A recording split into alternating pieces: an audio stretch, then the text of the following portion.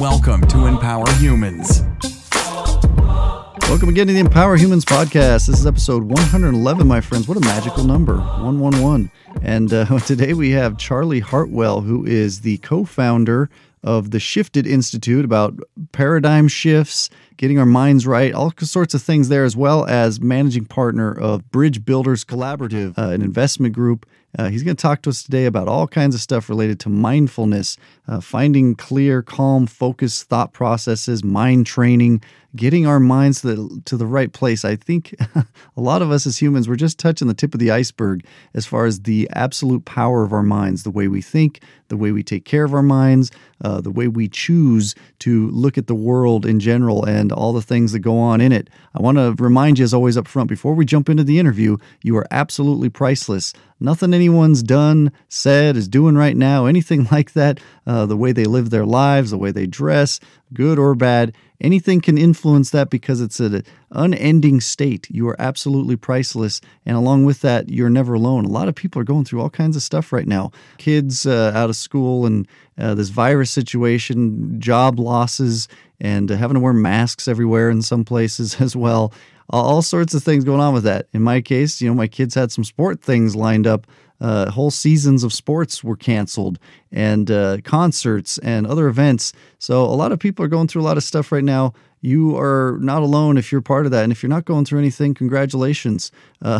Enjoy the podcast regardless. But before we jump into that too, real quick, our challenges. Study, keep studying, start studying. I use these apps, Hoopla Digital and Libby, through the local library systems, and look for that in your area, wherever you are.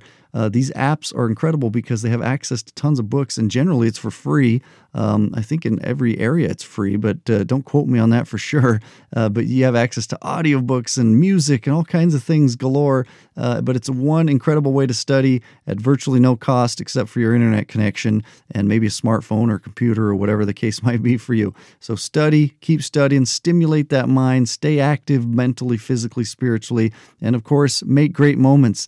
This is an amazing thing in the sense that this can happen just in our day-to-day activities. If I'm heading over to the store and I say, hey, son, can you come with me and have a conversation in the car, and all these things that transpire because you're just spending time together, doing normal life activities. It doesn't always have to be a big production. You don't have to hire a clown or a sing-a-gram to come to the door or whatever. Is that what they're called? Or any number of things. But you can do those things too. We have all kinds of options, and we need to get excited about life. We need to kind of romanticize our lives more, I think. We get caught up in all this nonsense going on in the world, and then we just get down and we let life kind of get to us and not go out and do those things that would make life way more enjoyable and raise everyone's spirits. So keep that in mind, but make great moments, whatever that might be for you. And again, that's generally with loved ones, friends, family, coworkers. Make great moments. And of course, the last challenge, let's keep doing this podcast together. I'm excited to bring you this interview. Charlie Hartwell has all kinds of great things to say and some real great insights. He did tell me about an app called Insight Timer, and I'm going to check that out. All kinds of meditations and things that he told us about there that you can tap into as well. So I'm going to go check out the Insight Timer app. He said that's one of his key tools that he uses personally, and we're going to talk about a lot of things related to all that. So without further ado, here is our interview with the one and only Charlie Hartwell. Here we go. We are pleased to welcome Charlie Hartwell, who is co-founder of the Shifted Institute and managing partner of the Bridge Builders Collaborative investment group. And just wanted to invite you on, Charlie, because did some research and looked at a lot of what you do, and it has a lot to do with what we talk about a lot on the podcast. How you doing today? I'm great, Phil. Good to be here. Good. It's good to have you. Now you're coming to us from Park City. Is it? It must be warm now because we're doing this in July. Finally, are you much of a skier? Because I know there's a lot of that up there. Yeah, there's a lot of skiing. Not this time of year. Not this time of year, but I am a skier. However, in the winters, we try to get out of here into warmer climates. We go down to Palm Springs. So I don't get a lot of skiing in. Yeah, I agree with that sentiment, getting to the warm weather. I lived in Utah for a while myself, as I mentioned before, and living in LA was the weather was a great change, but there's some other trade-offs when you go to a place like LA too, taxes and traffic and all that. So, but you're smart because you just go as like a trip, and then you go back where you live. Anyway, let's chat about some of this. And I always like to kind of know people's background a little bit up front, or what brought you to this place where you're doing this, and as far back as you'd like to go, maybe where you're from and so on. But what key moments and triggers in your life have brought you to this place where you're doing these great things? Well, sort of, there's kind of two answers to that question. So Right. there's a professional, and then maybe there's the, more spiritual answer to the question. Mm-hmm. I'll start with professional. It seems like in my career, everything that I've been involved with has been about change, innovation, authentic leadership, and growth. I've worked in about 14 different industries over my career. I, sort of classically trained at Harvard Business School, and, I've had various roles, startups, domestic, international, worked for big companies, small companies, did turnarounds. And then my wife actually introduced me to the space I'm in now. She was involved in something called the Mind and Life Institute, and that was doing a lot of the research around sort of the contemplative studies field, contemplative sciences. Wow. And I got connected with some investors that were asking the question whether or not the science around contemplation and mindfulness had gotten to a place where there might be anything to invest in to take that research to scale. They found me through the Mind and Life Institute, and I began working for them. And then, from a spiritual perspective, I had my own, I'm just going to describe it as, awakening, the different words for it. Yeah. But probably, 15 to 17 years ago, a lot of death in my life. I had, sort of my father died and my grandfather died within 2 years of each other. Wow. One of my businesses, died. That had never happened to me before. And my marriage had been, of 18 years, had been dead for years, and I didn't even know it. And I got to a point where I just wasn't, I wasn't happy. I wasn't, I was suffering, and it got to a point where I reached out and sought help. And that was really my beginning of really exploring on a much deeper level who I am. What are my gifts? What's my purpose, etc. So that sort of, combined with the professional background, that explains a little bit why I'm helping to now scale a movement around consciousness, mindfulness, etc. through investing in startup companies. Wow. Interesting. Well, and first up front, I'd like to say sorry to hear about those deaths. That is part of what we all experience here in this life, but I'm sorry to hear about that. And these moments, sounds like for you and lots of people, can be big opportunities. Some experience of a lot of pain, and introspective view of what we are and how do we get here and where do we go from here. I think we all kind of go through some version of that at various moments maybe in our lives. So tell me a little bit about this. When you talk about mindfulness and contemplation, I think a lot of us know what that is, but what, in your own words, what exactly is that? As kind of sounds like kind of the centerpiece of a lot of what you focus on. Well, I'd say it's actually chapter one of what we focus on. Okay. So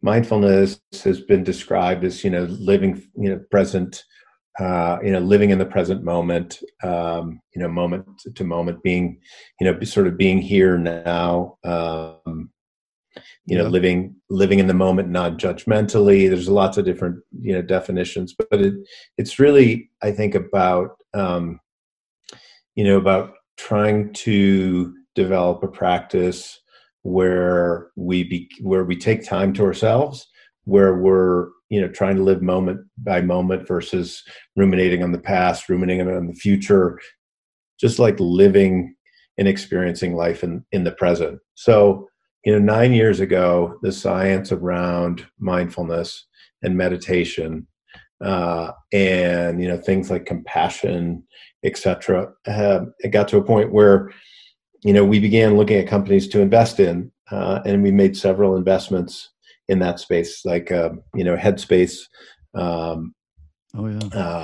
behavioral health platforms like Happify, and Interaxon, which makes the Muse brain sensing headband, so you can meditate and actually see your, sort of your brain waves in real time. So sort of a meditation trainer. So we made several investments in that space, and that space has grown. I'd say that, on the platforms we've invested in, probably 100 million people are meditating that weren't meditating before. And now we're really asking ourselves the question of how can we provide invitations for people to go deeper, and deeper from meditating maybe 10 minutes a day to really going deeper into the suffering or the trauma, going deeper into the stories that we tell ourselves, going deeper into connecting to ourselves, and connecting more deeply with others. And so we've actually kind of shifted our investment thesis over the last year or so. Wow. Yeah, it's such a fascinating topic, really. And I thought it was interesting when you're responding about mindfulness too. You're talking about living in the moment. When I think of mindfulness and these things, I associate, like you mentioned, also meditation. But it's part of a way of life. Sounds like it's not just you got your, like you mentioned, 10 minutes and then you go on about your day and forget about it. It's about it sounds like creating an atmosphere, a headspace, if you will, to mention the company that one of the companies you've invested in, that accompanies you throughout the day and night. Is this something that is a growing? It sounds like it's growing from what I've looked at. I've seen a lot of videos. I've seen where there's programs, and they're also incorporating it in the medical field as well. What are you observing there? And of course, from a business standpoint, that's always a factor. What are the trends, I guess, with mindfulness, if we can use that phrase? Yeah, the trends are seemingly very positive. So consumers began adopting sort of mindfulness apps. Then years ago, and then I watched companies begin to incorporate them into wellness programs. There are now insurance companies that are bringing these programs in, for the people that they insure and to the companies, that they work with. Things like the military is incorporating, and even, we have a platform called Happify. So Happify, and we have another platform called Paratherapeutics. They're actually bringing software through the FDA, and to where companies that have these types of programs are going to go through and be FDA approved, and then reimburse over a period of time as drugs, not as drugs, but in the same sort of process that a drug would go through. So the science seems to indicate that being calm and present and focused and meditating can be as effective at things like anxiety, depression, etc., as drugs are. Well, in some cases, maybe better. And so it's really interesting because when you can decrease someone's stress or anxiety, actually then the science begins to show that there are multiple health conditions that can impact.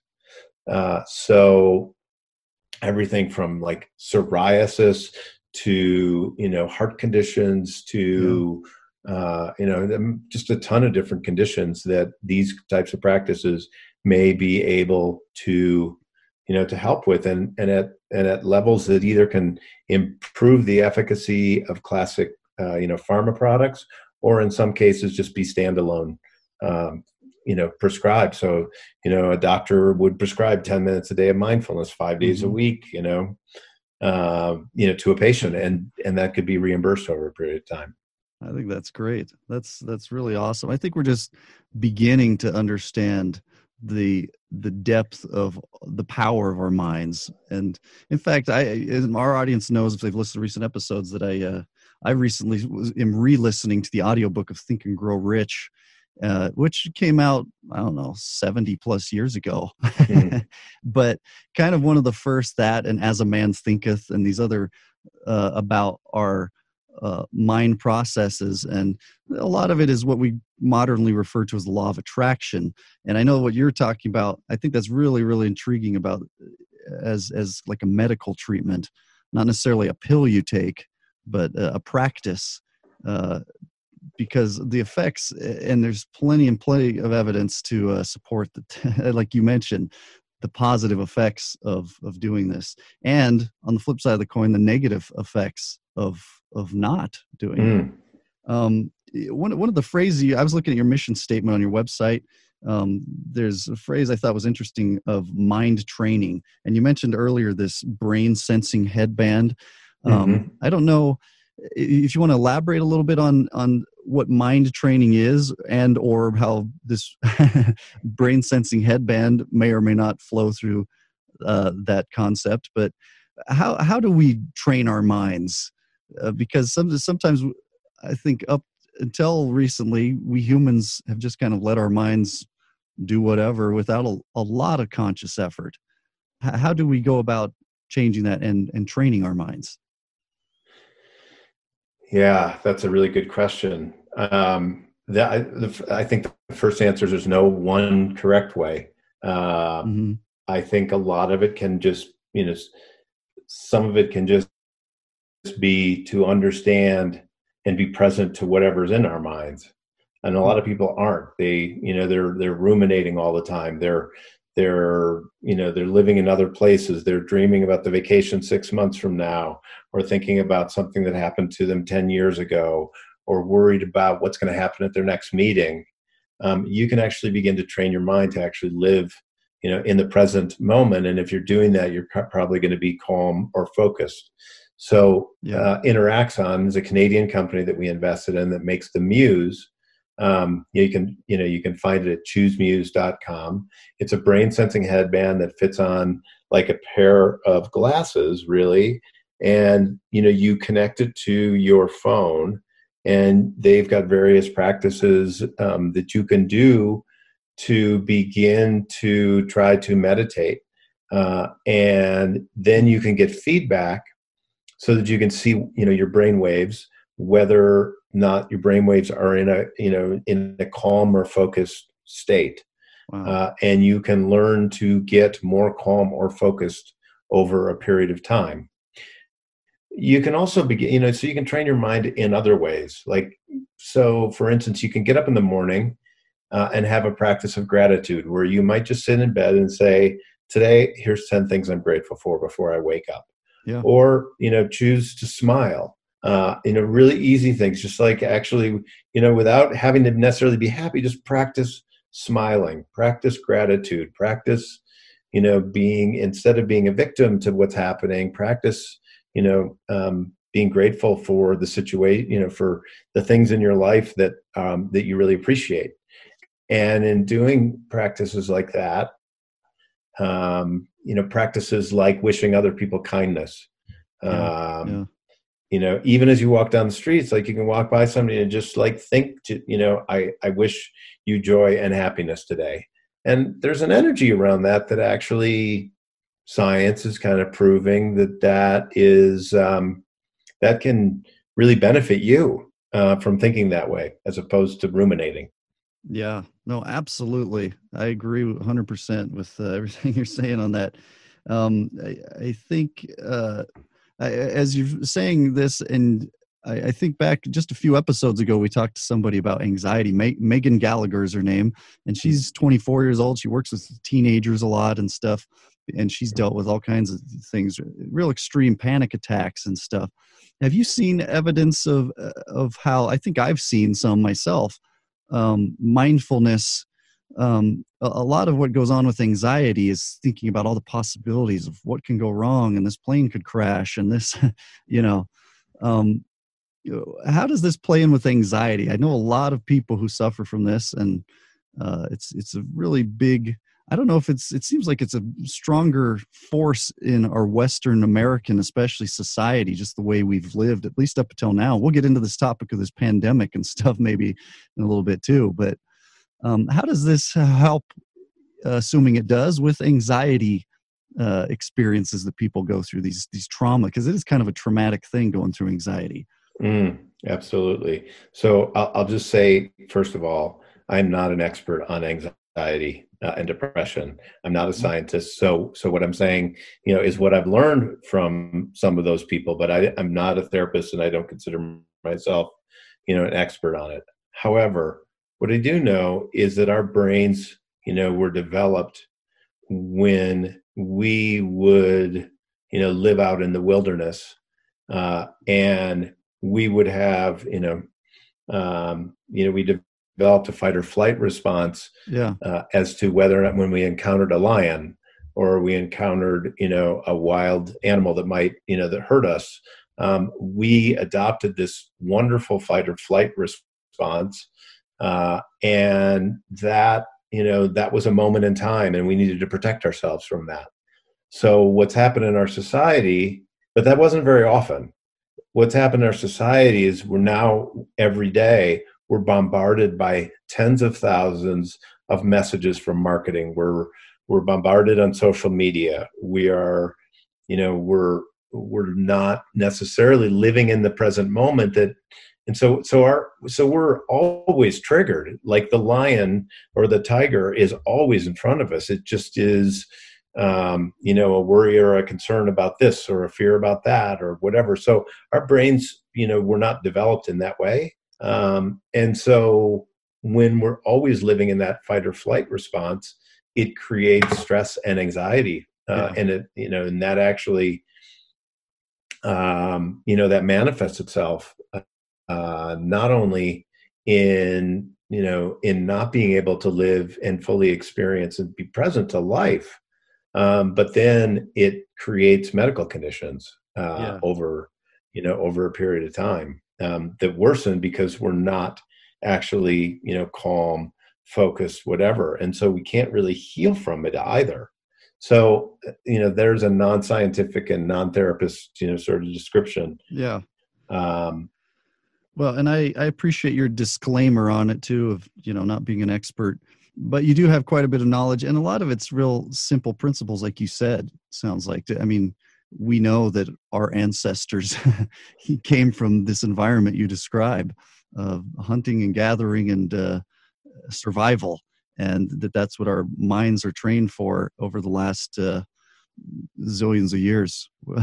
So yeah, that's it. So it sounds like the solution is a lot of what you're talking about. I love the day and age we live in with all this technology and resources that so many of us take for granted and don't really harness as much as we should, that we can make a conscious effort. I think being kind of a key phrase here in our conversation, a conscious effort with some tools, especially to change some of these maybe natural patterns that are taking place and not feel guilty about them existing or whatever either.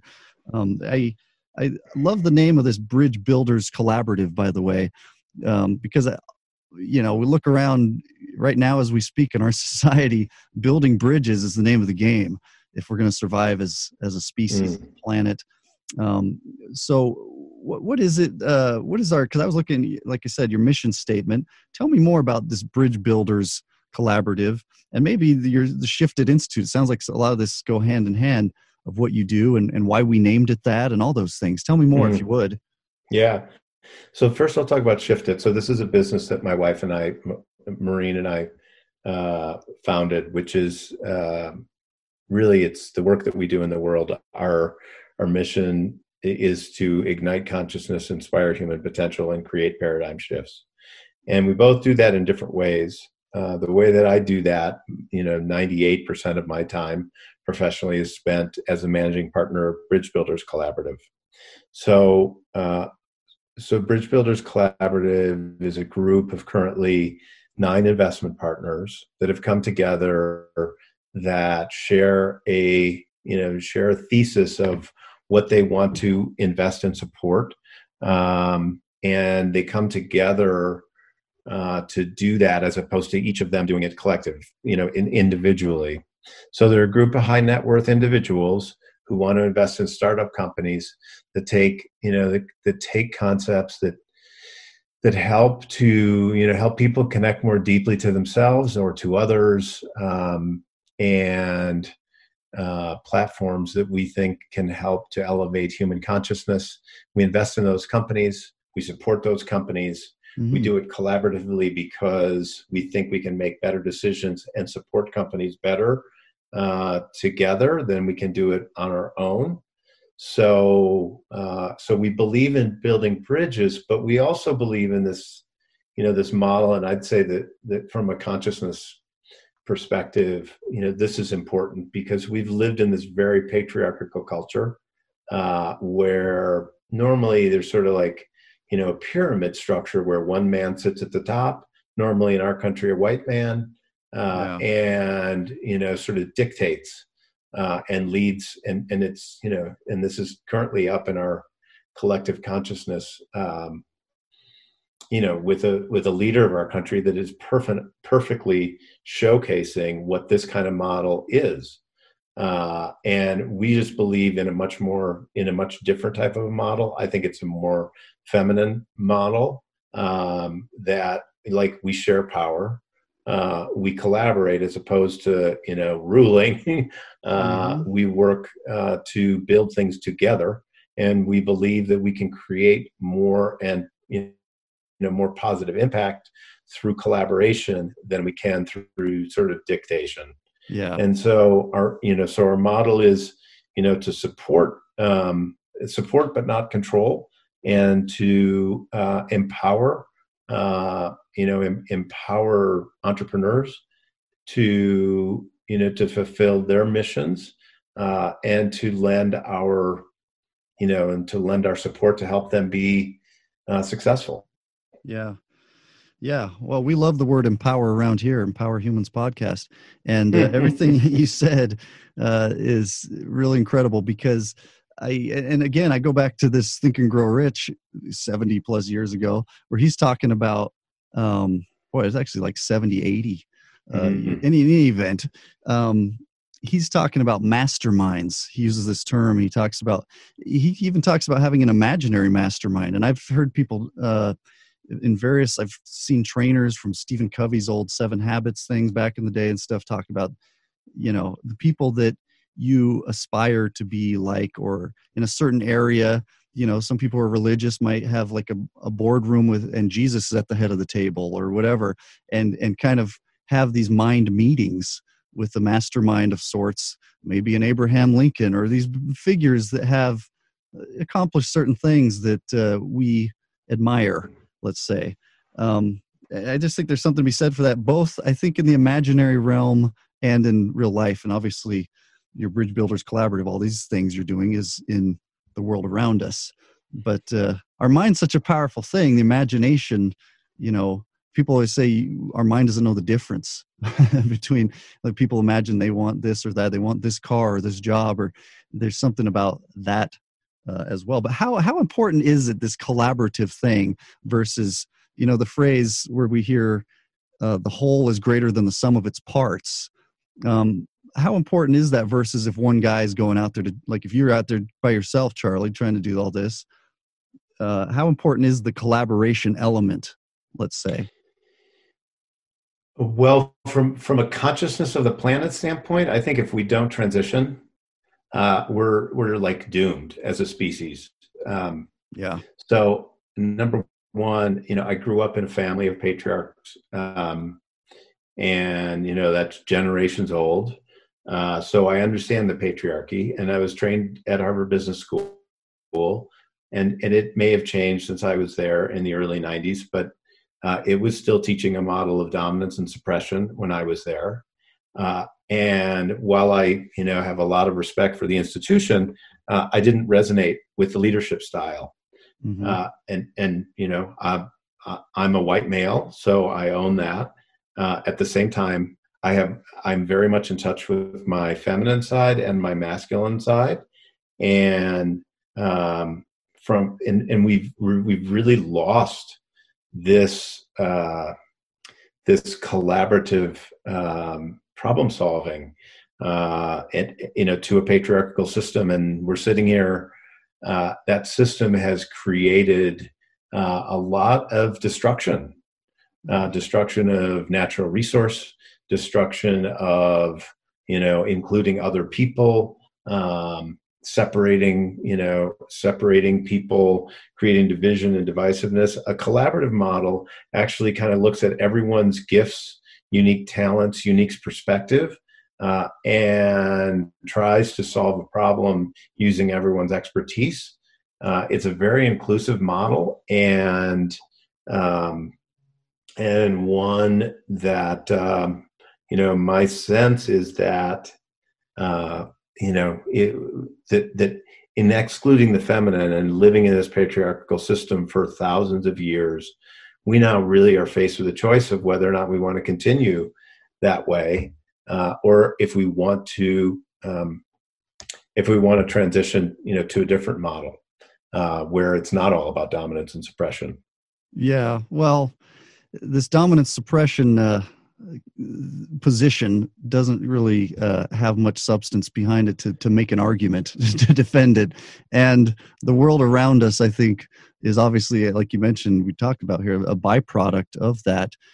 So it's, there's not much to be said.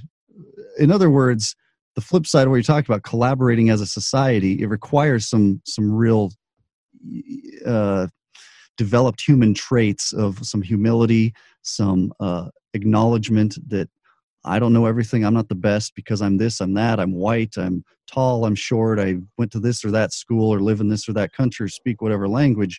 That we as a human society are one, and that we wise up and actually rise to the occasion, actually live and behave as such. And I know I'm just echoing some of what you said in other words. I like that you're talking about this feminine and masculine side. Why is it that we men, I think you've probably observed too in your life, correct me if I'm wrong, but we men sometimes are, I don't think I personally am, to be honest, but there's a tendency to, we can't be feminine, we can't be affectionate, we have to be this hard-nosed, cold kind of thing as men.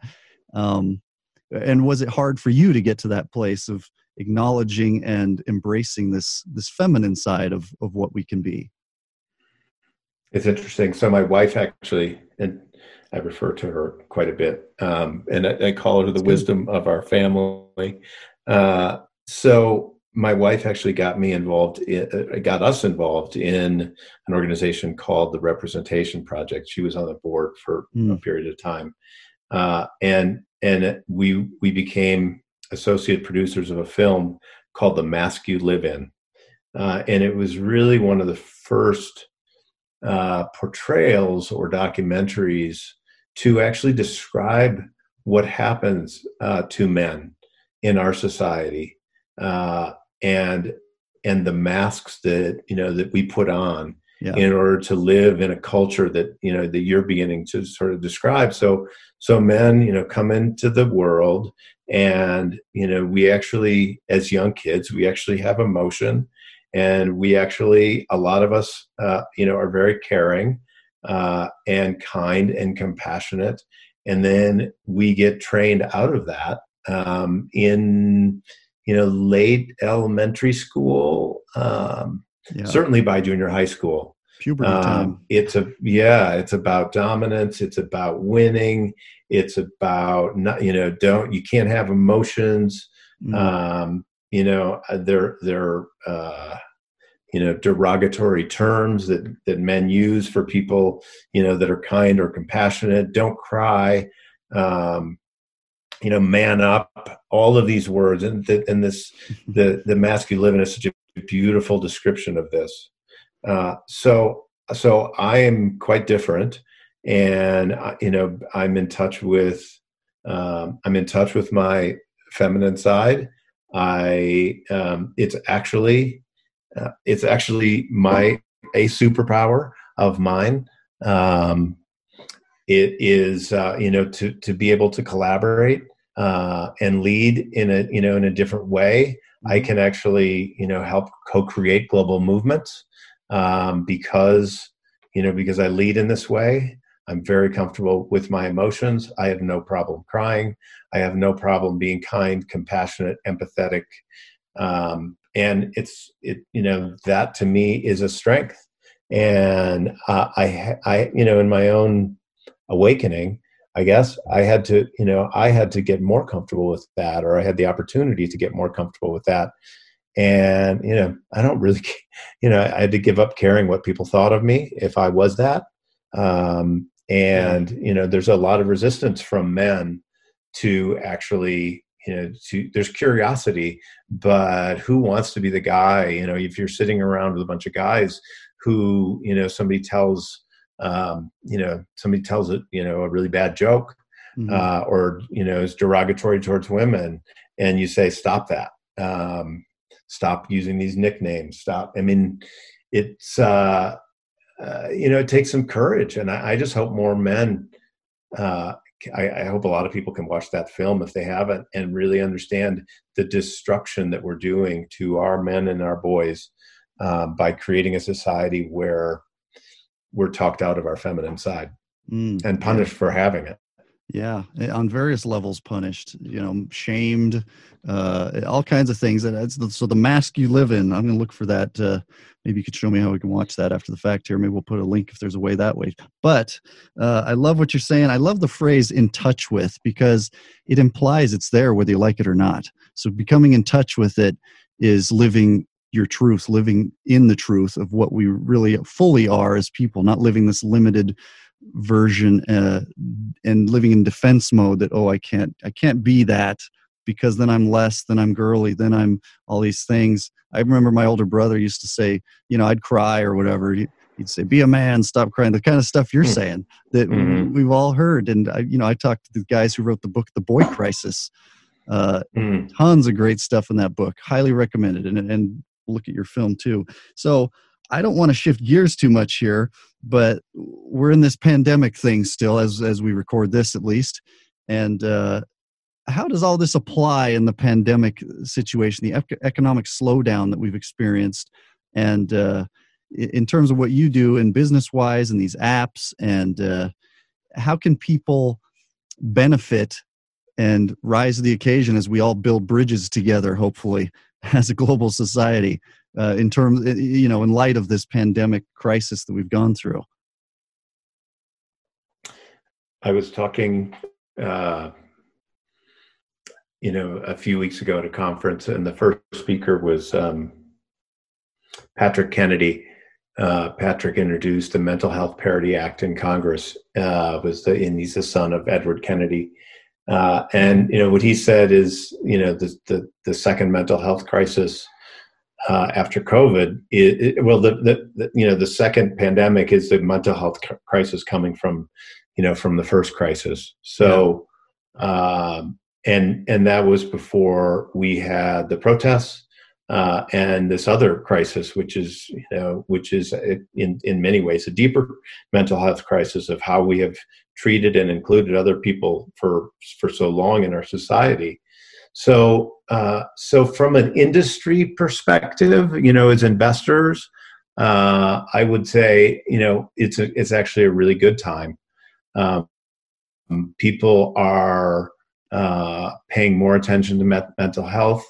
There are more people who are beginning to meditate, as a way to cope with the stress. A lot of times the suffering, in my own case, I can just own that, the suffering had to get to a point where I really didn't have many options left, before I sort of said, I need to get help, and I need to get more in touch with myself. And so this crisis is providing that as an opportunity. It's actually providing multiple opportunities. So the apps, that we've invested in, are, doing well, actually. Companies are more interested if they were thinking about purchasing a solution, mindfulness solution before, like a company like eMindful. then they're more willing to want to do that now. Training, in-person training is being replaced by, online or app platforms. So that's working in our favor. Wow. And, people are looking to, some of our apps have communities in them. There's a different way to foster a community, in a time of crisis. So I'd say, it's a really difficult and challenging time. And, for the thesis that we're interested in, it's actually a really good time. Yeah. People are paying more attention. Yeah.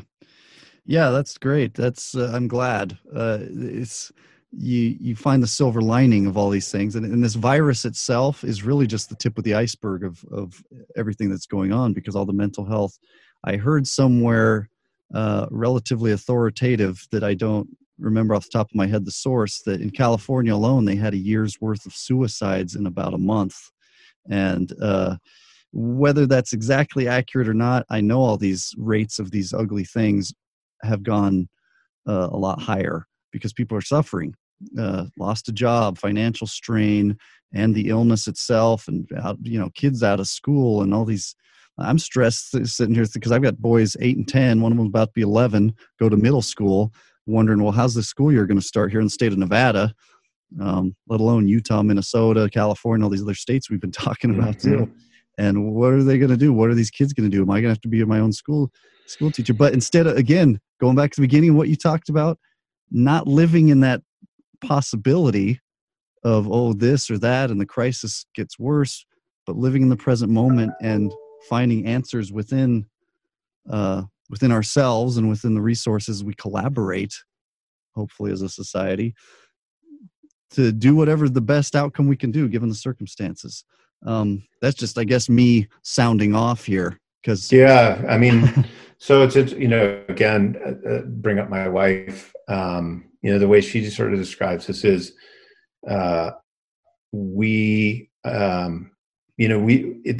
it's helpful when we learn we're not in control, and we spend so much of our life, and I'm owning my own crap here. That I constantly, have thought in the past that, I need to be in control. Well, the fact is you're not in control of what's going to happen with school this year. So you can be in control of the choices that you make around it with the information that you have in any given moment, but you're not in control of what happens. I mean, look at the pandemic and how many plans we all might have had for this year. And the fact is, we are not in control. And yet in every moment we have choice as to how we interact with the world. And that is really our power. And again, owning my own stuff, I really thought my power was being in control, for such a long time. And I still struggle with it sometimes and the fact is I'm not. And what happens when you get to the point of understanding that you're not? Because for a lot of people that can be a really challenging place. Yeah, it is. And for those of us, speaking a little personally here, I come from a family situation that, like a lot of people, that was pretty strained, and divorced parents and so on too. And sometimes that's intensified in those situations where, now I have to reach and grab for control just out of insecurity from past wounds or whatever that have been created. So, but I like what you're saying, because there's a peace in letting go sometimes. Just let go, because we shouldn't embrace a delusion, and the delusion that we actually have control over certain aspects that we don't. The only thing we really ultimately ever have control over is our actions, mindset, and behaviors, influence in the world and people around us. And it's again, I guess, just echoing what you said. We need to just embrace that reality, and it simplifies it, doesn't it? Because we get all anxious, complicating all our thought processes, and then at the core, most of that we don't have control over. We have control over how we are here and now, and do our best with whatever the world dishes out. But I, I'm looking here, and I think also about what you talked about with human potential. Again, I don't want to shift gears, and you can add to some of these things as well still, as far as the pandemic and so on. But what is the human potential? We talk a lot about it. Do we have any thoughts as it concerns, obviously, what you do? How much are we living below our potential as human beings, would you say? And how can these apps and other resources help us? Yeah, I think when you get down to it, and you just described this, in your own family system, and we have, I have my own family system that had really destructive behaviors, Mm-hmm. and a lot of stories and conditioning, and where we're programmed to be a certain way versus understanding at a deep level who we actually really are, and thinking that we're separate versus being connected. Uh, all of these illusions, from my standpoint, stand in the way of what is our human potential. Mm-hmm. And when we're living a life that someone else programmed, or we're not connected to our own unique gifts and potential, to what our purpose is, and we're not living, and we're not living to that, then are we living in this, abundant life, which I believe is a right for all of us, to live a happy and abundant life. And it can be really challenging to go through the process of looking at that, and looking at the programming and the stories and the way we've been treated, and our own personality traits because of that, and then doing the work to try to get beyond that and to really connect with who we are authentically, and why are we on this planet? What are we here to do? What are we here to be? So I'm, that sort of addresses the human potential, but the human potential really is inside each of us. And, the question really is, do we want to do we want to unlock that? Yeah. And as you say that, it occurs to me too, that finding our potential within us largely can come through a lot of the things we're talking about here. This mindfulness, introspective view, getting to this peaceful, calm place, and receiving, for lack of a better word, inspiration as to what and who we are and supposed to be, and the depth of that potential, and then follow with the right actions to get there. So it's great stuff. This mindfulness stuff. I went to a therapist some time ago, and his whole philosophy around just therapy and having these sessions and stuff was all about mindfulness, and then of course homework to do a lot of these things outside of all that. So what else would we like to cover here before we wrap up? Because I know you got places to go and things to do here as well, as do I. But again, I tell a lot of my guests this, we could go on and on and on and on for hours. These are really deep, awesome topics. I love it. What are some final thoughts as it concerns what you do, and how people can help themselves, and some tools may be available to them? I don't, it's some tools. I mean, my favorite tool that I use, that we've invested in, is an app called Insight Timer. It's got 7,000 global spiritual teachers interacting with a community of 16 million in 40 languages. It's free. There are 45,000 free meditations available to everyone on the planet for free. Wow. Insight Timer, is that what you said? Insight Timer, yeah. Okay. So there are different tools. Find the ones that work for you. But one of the things that I continually work on and encourage of other people is just try to be kind to yourself, and take time for yourself to connect to yourself. Find people to support you along your journey, If you want to sort of go deeper, this is not something that you can just go do yourself. It takes, support, like you were saying, for you as a therapist. I've used many different practitioners to help me along my path. This is not something where you just sort of sit by yourself and become enlightened. It is, it's a path, it's a journey. And so there are various tools along the way. You can go to bbcollaborative.com, which is our website, to find out some of the tools that we have invested in to support, personal growth, or more conscious awareness. But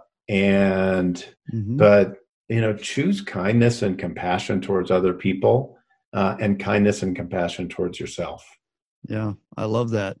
We're all a work in progress, awakening to these things. You talked about and we've talked to a lot of people recently about awakenings that they've had. I think we talked in our first episode about some principles, and one of the first things was awakening. We have to awaken to a real deep, raw sense of what we are and what we're capable of, and face all of it. Not, this is convenient, we'll face this. Face all of it. And in so doing, I think we can accomplish a lot of the things we're talking about here. And it takes work, conscious effort, all these things, but kind of habits that we develop. So I appreciate everything you've had to share with us. I want to, like you said, take people to this website, bbcollaborative.com, that Insight Timer app that you mentioned, and some of the other resources. And we're in this together. If you're feeling alone or whatever, to our audience, and I'll mention some of this in our intro too, but reach out for help to people. Don't do anything dumb, and don't hurt yourself or anything either, because there's plenty of reasons for hope and positivity. So Charlie, awesome. Great stuff, my friend. Again, bbcollaborative.com. That's it, my friend. I appreciate it. And to our audience, as usual, empower yourself, empower the world around you. Thanks so much for listening to Empower Humans. If you enjoyed the show, please rate and review this podcast. For more great content and to stay up to date, visit empowerhumans.com. We'll catch you next time.